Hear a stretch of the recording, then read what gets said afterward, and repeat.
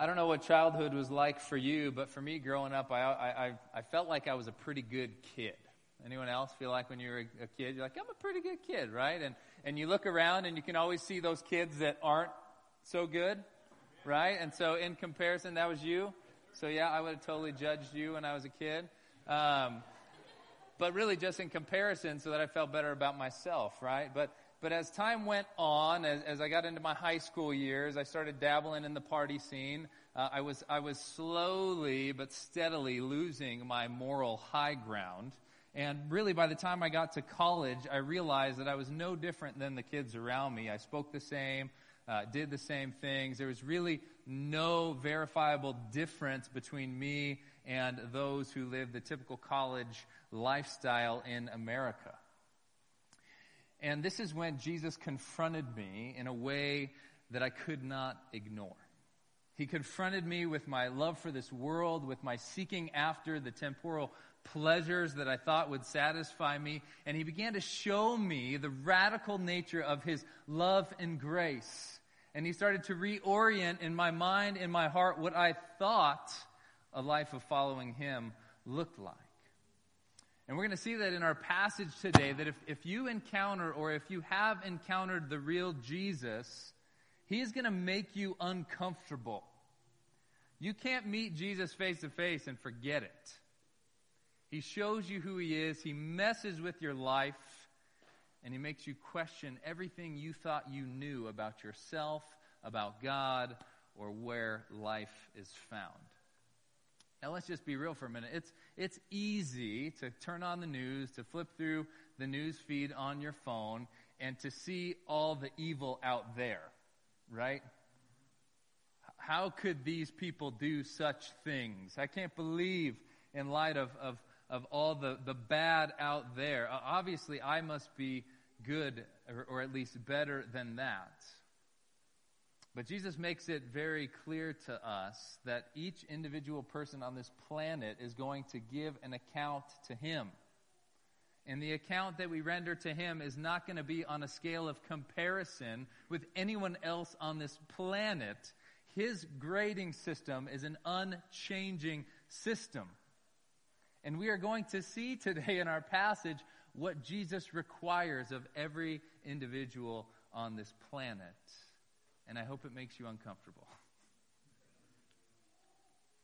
Well, if you've been with us the last 2 weeks, we've been in our Explicit Gospel series. In week 1, we looked at the gospel message itself. What is the gospel? We looked at 1 Corinthians 15 that tells us that Jesus died for our sin, was raised on the third day to reconcile us to God. At the heart of the gospel and Jesus' coming, living, dying, and rising again was to bring us back into communion with God.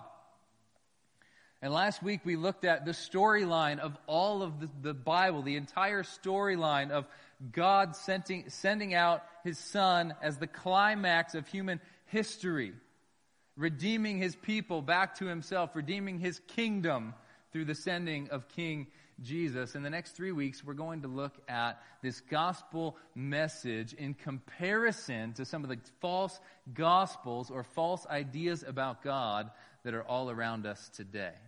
And this week, if you have your notes and you're literate, which most Americans are, you see that it's the gospel versus moralism. And I want to argue that this is perhaps the greatest deceptive gospel in America, is a gospel of moralism.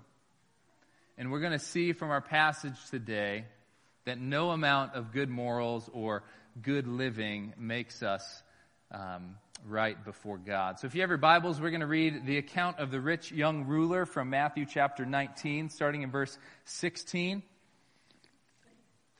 This account is also found in Mark and Luke, but we're going to read from Matthew's account primarily today.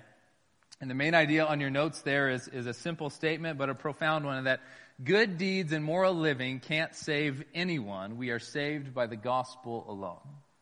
That's the main idea. If you want to walk away with anything, is that your good deeds and your moral living cannot save you. We are only saved through the gospel of Jesus Christ. So let's read our passage, Matthew 19, starting in verse 16. And behold, the man came to him, that's Jesus, saying, Teacher, "What good deed must I do to have eternal life?" And Jesus said to him, "Why do you ask me about what is good? There is only one who is good. If you would enter life, keep the commandments." He said to him, "Which ones?" And Jesus said, "You shall not murder, you shall not commit adultery, you shall not steal, you shall not bear false witness, you honor your father and mother, and you shall love your neighbor as yourself." The young man said to him, "All these I have kept. What do I still lack?" Jesus said to him, "If you would be perfect, go, sell what you possess, give it to the poor, and you will have treasure in heaven, and come follow me." And when the young man heard this, he went away sorrowful, for he had great possessions. All right, so verse 16, we learn that this man approaches Jesus. He comes up to Jesus. And we learn in verse 22 that he's a rich man. We learn in verse 20 that he is a young man. And in Luke's account of this interaction, it says that a ruler came up to Jesus. So he's also a man of authority. And most commentators will agree that the man approaching Jesus is most likely a really powerful religious lay leader, perhaps of the Pharisee party. And this young man approaches Jesus and he asks him a question. And I think it's a question that's relevant to all of us today. People are still asking this question today. The first question he asks on your notes there is this: "Teacher, what good deed must I do to have eternal life?" What good do I have to do to have eternal life? Now, one thing I want us to notice here is that as he's approaching Jesus, he addresses him as teacher. This is significant because I believe that there's nothing in this text that would suggest that he is approaching Jesus to mock him or to be hostile or to debate with Jesus. He is coming to Jesus with a sincere question about eternal life. And in Mark's account of this interaction, it actually says the man ran up to him and knelt before him. There's almost this desperation of like, this is the one question that's burning in my soul, and I need to lay this before the feet of Jesus because I can't figure this out. And he comes to Jesus and he says, "What good deed must I do to have eternal life?" He's asking a really good question, but he's asking the wrong question. Essentially, this is what he assumes in his question, is he believes that some moral behavior or moral action can guarantee his salvation. That's his assumption. What good must I do? In other words, I can do it. I can attain it. Human beings have the ability to be good enough to earn salvation. And we see Jesus' response to this question with a counter question, a statement, and then an answer. Verse 17, Jesus says, "Why do you ask me about what is good?" I love this. Because in the man coming to Jesus with his question, he's communicating that at some level, he believes Jesus is the one that has the answer. It's a big question. And he's saying, hey, I've looked around. No one else seems to have the answer. And then here's Jesus on the scene. And we have to understand at this point in time, Jesus has been preaching, he's been teaching, he's been healing people, doing miraculous things. He's become the talk of the entire region. At this point, some people are saying, could this be the Messiah? People are saying, is he a prophet? Some think maybe he's a reincarnation of a prophet of old. But Jesus wants to test this man and asking him this question of, why do you ask me? What do you think qualifies me to answer your question? That's what Jesus poses to him. And then he gives this statement. He says, there is only one who is good. You're asking me a question about what good you need to do? Well, there's one who is good, and that is God alone, who is infinitely good, who is the source of and standard of all goodness. And then we see Jesus' answer to the question. He says, if you would enter life, keep the commands. You want to enter life? Keep the commands. In other words, God alone is good. And God has already told you what is good. God has already given you His word. He's given you instruction. You know what God requires of you. He laid it out very clearly for you. Do what He says and you will live. Now, we need to understand that as we look back at all the commands that God gave to Israel, even through the law, that it is for our good, for the blessing of the whole, to walk in a way that honors God. However, as we look through the laundry list of laws in the Old Testament, they were intended to reveal to us the reality that no person could ever live by this standard. No person could ever completely obey all of these commands that God gave through His Word. And that's what the law was intended to do. It was intended to reveal how helpless we are. And so Jesus is really testing this young man and saying, keep the commandments, knowing that it's impossible for this man to do this. Jesus, in a sense, is setting him up.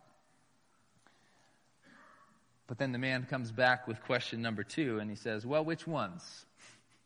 I know there's a lot of them. So which ones do I need to really make sure matter the most? Which ones can guarantee that I inherit eternal life? And Jesus goes on to quote some of the 10 commandments from Exodus 20 and Leviticus 19 as well. So verses 18 and 19, he says, you shall not murder, you shall not commit adultery, you shall not steal, you shall not bear false witness, honor your father and mother, and you shall love your neighbor as yourself. Now here's the thing. Maybe this is the first time I saw this week, but my initial read of this passage, I was not blown away by what Jesus said. I was blown away by what He didn't say. All the commands that Jesus gives in this passage to this young man are horizontal commands. Everything that has to do between brother and brother, between man and man, woman and woman. It's hey, this is how you should behave amongst yourselves, how you should treat other people and honor other people. Jesus conveniently omits all the passages or all the commands that have to do with His vertical relationship with God. That's very significant, and we'll come back to that in a minute. So here's the thing. He says, which commands do I need to obey? And the young man looks at his life, and specifically the commands that Jesus gives, and he says, I think I've done this. He says, I actually think I've done this. Or at least he thinks that he has done this. And yet, his third question reveals to us that he still knows he's lacking something. Right? Jesus says, keep the commands. He's like, which ones? Well, here's a list. Okay, I've done that. I'm still lacking something. What is it? That's his last question, right? What do I still lack? So here we see that even people who live good moral lives, who achieve worldly success, still know deep down that something is missing. And the funny thing is, most Americans spend their entire lives chasing this American dream, chasing this success, while the people who arrive will tell you it's not the answer. And yet most of us will just spend our whole lives chasing something that will never satisfy us. It's complete foolishness. But this rich young man who's achieved a lot in his short life knows something is missing. And he's asking Jesus what it is. And that's when Jesus goes straight to his heart. Verse 21. Jesus says to him, if you would be perfect, go sell what you possess, give it to the poor, you will have treasure in heaven, and come follow me. Jesus is essentially answering his first question through this statement or through this challenge. What is required of any human being in order to have eternal life or to enter into the kingdom of God? Jesus says it's perfection. You want to be perfect? Let me show you the path. And this is what you need. I think at this point in time, Jesus is creating a tension in this man's heart because he's successful, he's young, he's morally upright, and yet he would recognize and he would never claim that he's perfect. And in the other two accounts of this same interaction, instead of saying if you would be perfect, Jesus says, you lack one thing. You lack one thing. And what are you lacking? Jesus says it's perfection, and this perfection only comes through one thing. And Jesus gets at this man's heart by telling him to sell everything he has, give it to the poor, and follow him. Essentially, Jesus is saying, forsake what you treasure most. Forsake what you love more than anything else and come follow me. Jesus is exposing this man's heart. And he's telling him, turn away from your self-reliance and your moral efforts and come to me. I am the one thing that you lack. There is only one way of perfection, and that's through Jesus. But sadly, we see in this man's response what his heart really loved and trusted and treasured most. Verse 22, when the young man heard this, he went away sorrowful, for he had great possessions. For this man, the thought of giving up his life of luxury to follow Jesus was too much for him to fathom, and so he leaves sorrowful. Remember, he's coming to Jesus with a genuine question. Jesus says something that shakes his world, and he walks away sad, forfeiting the offer of heavenly treasure from Jesus, who just happens to be that heavenly treasure. Jesus has masterfully exposed this man's heart and what he treasures most, and he masterfully confronts this man's misconception of God, because this man thinks he has what it takes to earn salvation through his own moral efforts. I don't know if you've ever realized this or not, but the Bible can be incredibly offensive. There are times where you should read the Bible and it should make you squirm. Like, oh, that feels so uncomfortable. Because Jesus refuses to allow us to be comfortable if we're paying attention to what he has said. Verses like Isaiah 64:6, it says this, we are all infected and impure with sin.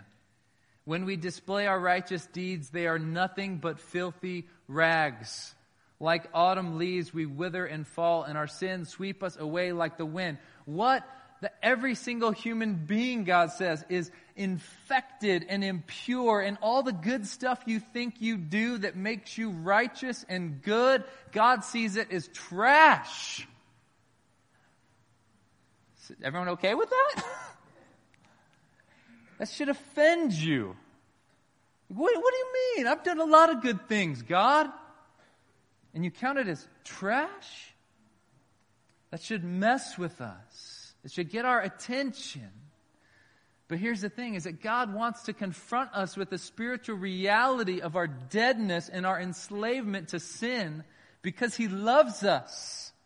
And because he wants to show us the significance of life that he holds out to all who would follow him. And I think it's really important to bring in a portion of a verse from Mark's same account, because it really exposes Jesus' heart and motive with this rich young man. This is what he says in Mark 10:21. He says, and Jesus looked at him and loved him and said to him, you lack one thing. Jesus will say hard things to you because he loves you. Jesus will confront you with your false gods and the things you worship and treasure most, so that you will see that he is infinitely better. And until you do not understand the gospel of salvation. You do not understand the magnitude of the grace of God and the eternal treasures that are found in Christ. This man, like many of us, loved his earthly wealth and trusted his moral living. And Jesus exposes it in an instant. And this man isn't willing to count the cost. He's not willing to forsake what he thinks is the way of life, or the way of life he desires. And this is where I want to bring back the commands that Jesus didn't list for this rich young man. Namely, the first of the 10 commandments, which is this: have no other gods before me.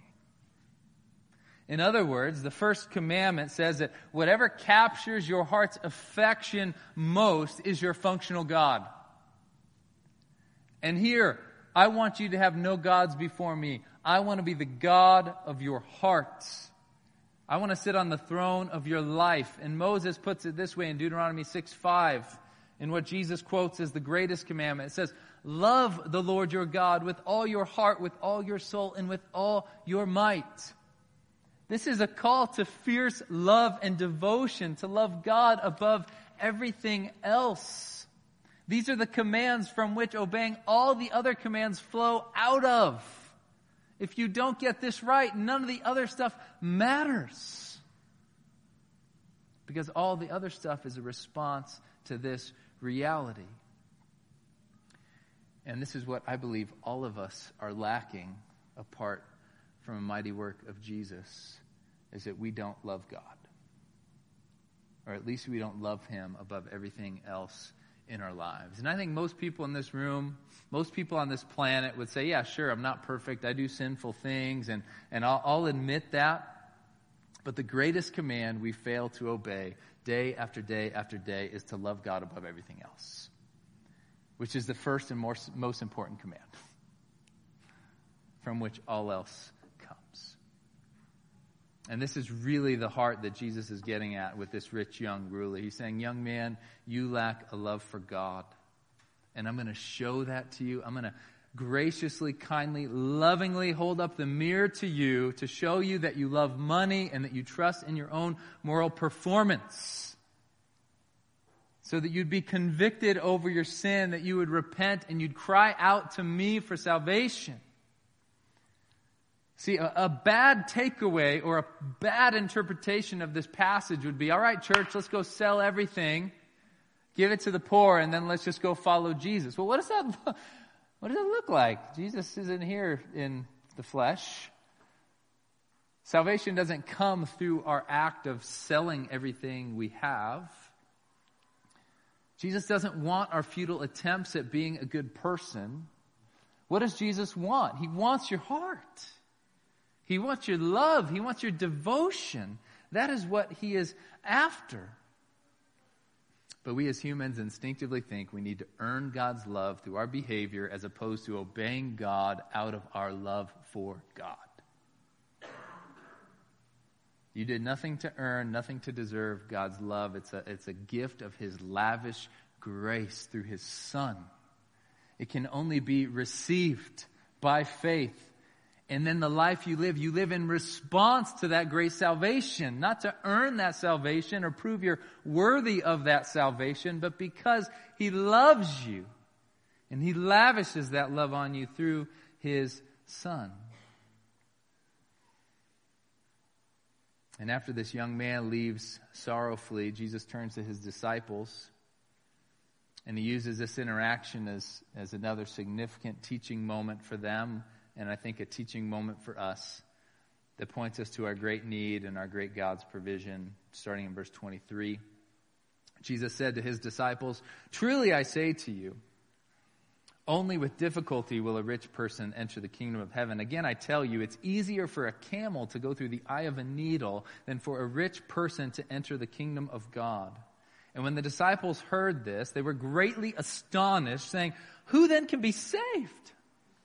But Jesus looked at them and said, "With man this is impossible, but with God all things are possible." Now, I don't know if any of you got the visual in your head of a camel, very large animal, going through the eye of a needle, very tiny hole. But Jesus is saying, hey, it's easier to squeeze this huge animal through this tiny little hole than it is for a rich person to enter the kingdom of God. At which point the disciples rightfully say, well, not much fits through the eye of a needle, so how can anybody be saved? How can anyone find this salvation? The disciples are shocked and asking this question. And Jesus looks at them and I believe again loves them and says, with man it is impossible, but with God all things are possible. Jesus is making the point to his disciples and to everyone that salvation comes from God alone. God alone has the power to save. Salvation is a supernatural work and gift of God that he provided through his Son, Jesus Christ.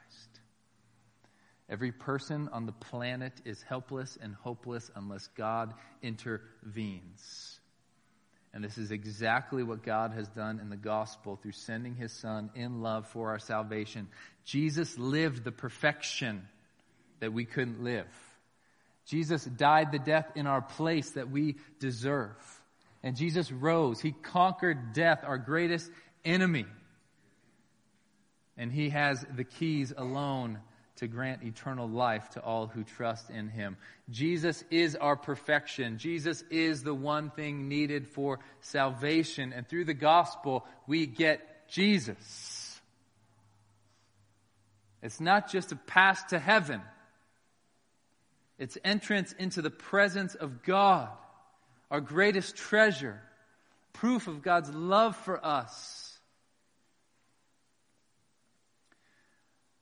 I think we would do well to recognize that Jesus loves us enough to hold up the mirror. To hold up to the mirror to what you love most. To expose your heart to you. To expose the things that you deceptively are trusting in for your salvation. To say, hey, look at this. This is what you're trusting? You're trusting in yourself? Or are you trusting in me and my provision at the cross? What are you really trusting in? And Jesus' point to the rich young man, his point to the disciples, is that only he has the power to make your dead heart come back to life. Only he has the power to make our good deeds actually godly and glorifying to God and not filthy rags. And so if Jesus were to come to you and to say, go, fill in the blank for your own life, and come follow me. What's that fill in the blank? Is it sell everything you have because you love and trust your money more than anything else? Is it forsake that sinful lifestyle because you are addicted to just the carnal pleasures of this world through sex or alcohol or drugs, whatever it may be? Is it, man, you're seeking power and prominence? Maybe it's walk away from your reputation or your pedigree, your success, your status, anything else you look to for significance. What would it be for you if Jesus said, go and do this and come follow me? What would Jesus expose as your heart's greatest idol? This rich young man wanted to obtain all that this life had to offer. He was a ruler. He was rich. He was respected. He was morally upright, outstanding citizen. And he came to Jesus thinking he could also earn eternal life. Jesus reveals to us that eternal life and salvation is a gift from him. It can never be earned. You can never be good enough. And I just want to challenge us, church family, and remind us that if we are obeying God's moral law or striving to be good people out of just sheer duty or because we fear or we're afraid of the consequences if we don't, opposed to love, that we are missing the heart of the gospel and we are missing out on deep relationship with God. What's your motive in obeying God? What's your motive in walking in God's ways? If it's not because you are overwhelmed by the love of God that he has lavished upon you through the gospel, you're off. You're off. God sees that as worthless. And he's saying, no, forsake your efforts, cling to my grace, and follow me. And I'm going to reveal to you the path of life. See, here's a reality for us, church family, is we can only truly love God if we've embraced his love for us.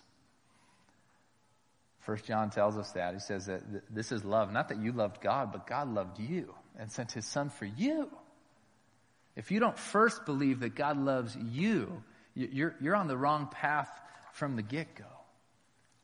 I need what Jesus did for me. And He sent His Son to be our perfection in our place and to extend eternal life and treasure in knowing Him in exchange for our own insufficient moral efforts at trying to be good enough. So church family, I just pray that we would be a people that are motivated by the radical love of God. And that our love for one another, as 1 John also says, is evidence of our love for God. Because say, hey, if you don't love one another, you don't really love God. That's a pretty bold statement, right? Like, you know how you know love, you know how you know and you can be confident that you love God, you love one another. And if you hate your brother, you don't love God. Something else that should rattle us a little bit, right? It should shake us. That's what Jesus does. He leaves us uncomfortable, but He pushes us towards hope, and He calls us to follow Him and to love Him above all else.